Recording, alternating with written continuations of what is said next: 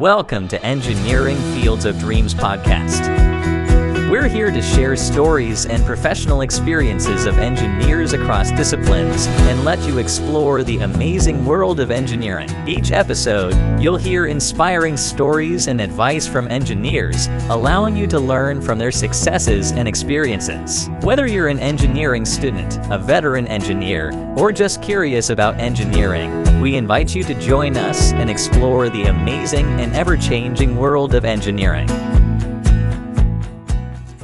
Welcome to this episode, Tinkering and Translating, Navigating a Career in Engineering, with our guest, Avery. Thank you for being here today, Avery. Would you please introduce yourself? My name is Avery De Marr. I'm a Phoenix native. In fact, I'm third generation from Phoenix, Arizona. And I had the good pleasure of going to high school with you, Matt, at Broken College Preparatory. Lots of good memories. And I am a third generation Arizonan myself, although I'm only second generation born in Phoenix. So now you're an engineer. So why did you choose this career? Choose the career. Career chose me. Simple answer, Matt. I was good at math. All my testing through kindergarten through high school was all great. I did well, and it seemed like the natural, logical conclusion.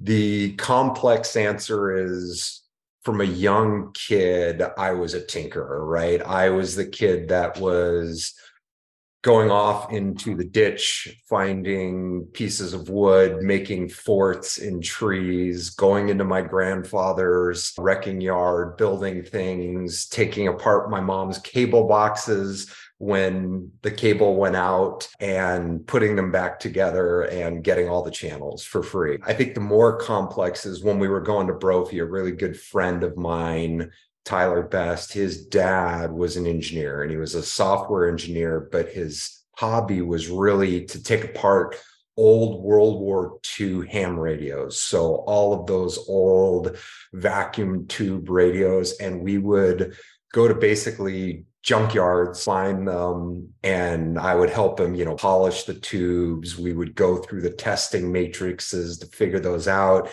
And that's just what it seemed like for engineering for me, was tinkering around with things, making things work, and trying to find a better way. I think tinkering is a very common answer among engineers. And whether it's software or an old-fashioned ham radio, some of the same principles apply to problem solving.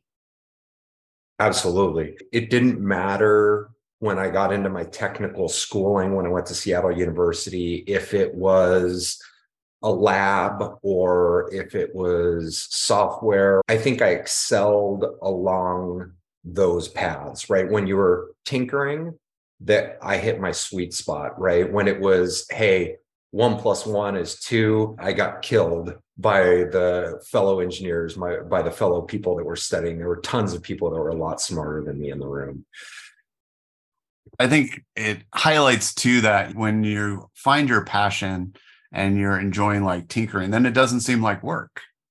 It's like a joy to do the adventure of trying to solve the problem, the Rubik's Cube, so to speak. Absolutely, right? My kids are big Rubik's fans. They just try and beat it a little faster. Can I do a little bit more? Can I move my fingers? I love that. It's what keeps me engaged in my current job, is everything's a new puzzle, right? Every time I work with a new customer, they have a different puzzle than the last one. And there isn't a cookie cutter 1 + 1 = 2, right? It's hey, there's some general applications, but you have to tinker with how you're working with them and their expectations. So you've been in the workforce now for a bit of time. A long time, Matt.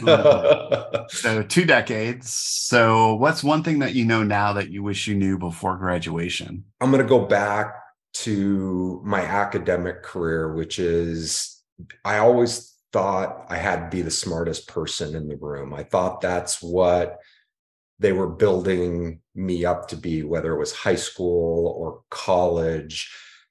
Just because you do something doesn't mean you have to be the smartest person in the room. I did an internship at Motorola and I had to start down the path of this is the way. I did this, so the next logical step is here. The next logical step is there. And I always found myself not the smartest person in the room. And so it was always this journey to find if I could be. And what I found, as you so eloquently put it, a couple decades later in the workforce is not only do I not have to be the smartest person in the room, I really enjoy not being the smartest person in the room. It gives me a lot of credibility that I can ask questions and be truly curious around what their problems are and then try and solve them with them. I think what you said about curiosity is very important. And I think sometimes if a person feels like they're the smartest person in the room, they don't feel the need to ask questions. I think asking questions is such an important technique to understand the problem that you're trying to solve. I think sometimes engineers might go down a path of where they think they know what the customer wants or needs, and ends up that no, the customer wanted something different, but you didn't ask or you weren't listening properly. You nailed it right there, Matt. My current job, all about listening. Right? If I'm talking too much, I'm doing my job improperly now. I get the ability to listen to my customers and truly listen. What words are they using? And what does that word mean to them? Because you may say, Matt, hey, I need a better quality solution.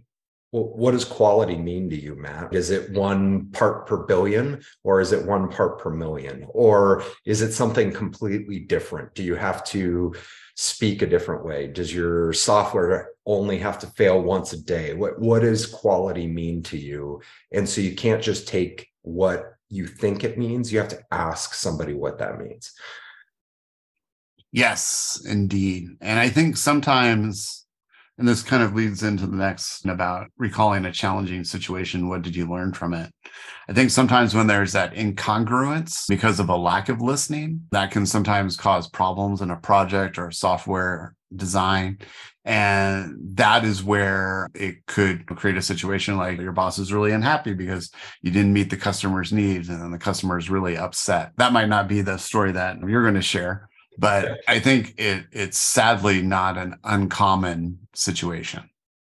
I completely agree, right? I think there's challenges within everyone's career, and it's how you overtake those, right? And how you're going to journey through those, right? It's not a crystal clear lake that you get to push your boat across for the rest of your life. It's encountering those windstorms and the big waves and then getting through those and over those and becoming a better person, not just an engineer, but becoming a better person through all of those storms, right? So for me, there were 2 big challenges that I look back in my career. My first big one, I would say, was working for a boss. And I do mean a boss in this point and not a manager. And there's a difference. I hope that everyone on your podcast and your career either understands the difference or learns to understand the difference between a boss and a manager. And late in my career at my former company, I had a boss, and it was not a discussion. It was not a collaboration. It was a set of expectations without clarity and an inability for us to communicate through that curiosity and ask questions to come to a good resolution on what my work product should be. And it was very challenging for me, so much that it shut me down for years. I think it took me about 4 or 5 years to recover from having that boss as a person. And I don't think anybody listening to this should ever run into that. They should learn quickly to hit the abort button, right? It's not worth it. It's not worth it to your life, especially when you have outs, right? There's tons of smart people doing smart things, and there's easy outs, which kind of came to my next one, right? My next big challenge was a couple of years after that boss, I got laid off from Freescale. And it was what I knew was home, right? It was the only thing that I had ever known for work. And I didn't know what to be anymore. I didn't know who I was. I had a crisis of faith of who I was in terms of that, because I was this synergy target for a company.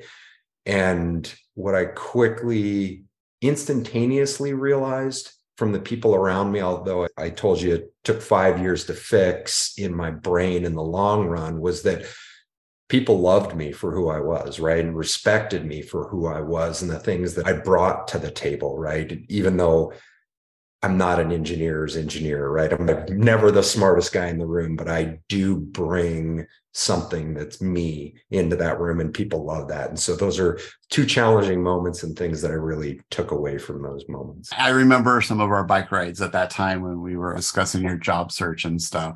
I think it's important for an engineer's engineer to realize that there is a critical supporting role for people like yourself. Like, you're customer facing, and you're like really the bridge between the engineering team and the customer.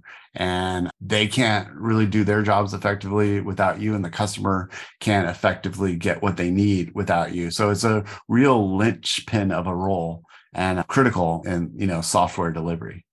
Yeah. I always talked about myself early in my career as a translator, Matt. I was not the most technical, but I spoke enough technicality. And then I would work with businesses or customers in those cases, and I did the translation. I was just curious enough. I wanted to know what the problem was, and then I could get that to the people that could solve the problem, right? And then I translate to them. So I'm a glorified translator. Yeah, I used a similar term of translator or bridge early on in my career, and I think it's very, very appropriate. So speaking of early careers, what advice would you impart to someone who's just at the start of their career? So I'm really going to go back to the basics here, which is your career. And you're going to have a great career because you can love yourself for what you bring to the table. Nobody's the same.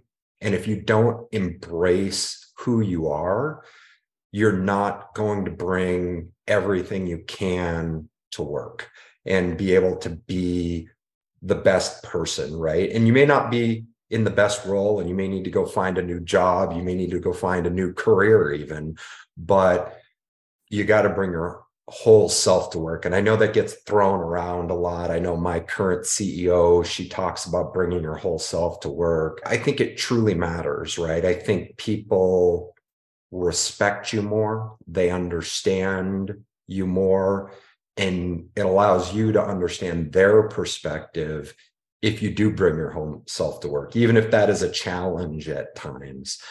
I think that there are many things that are difficult in our jobs, and it makes it easier if you're your whole self, if you're not trying to hide behind the curtain of the Wizard of Oz and be somebody that you're not. Just bring yourself and let it find it, right?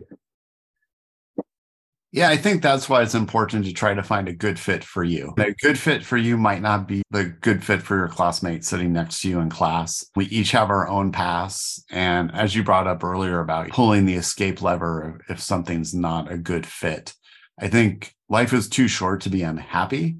And so it's important to try to put yourself in situations where going to work is like a joy because you're excited about the problem you're going to solve.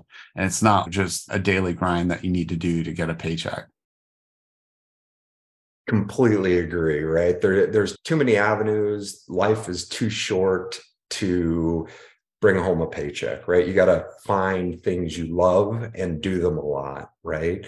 I stole this from my Peloton instructor. He says, I make suggestions and you make decisions, right? It's something we can talk about with our customers, with how we're working, with interfacing between our businesses and our software deliveries.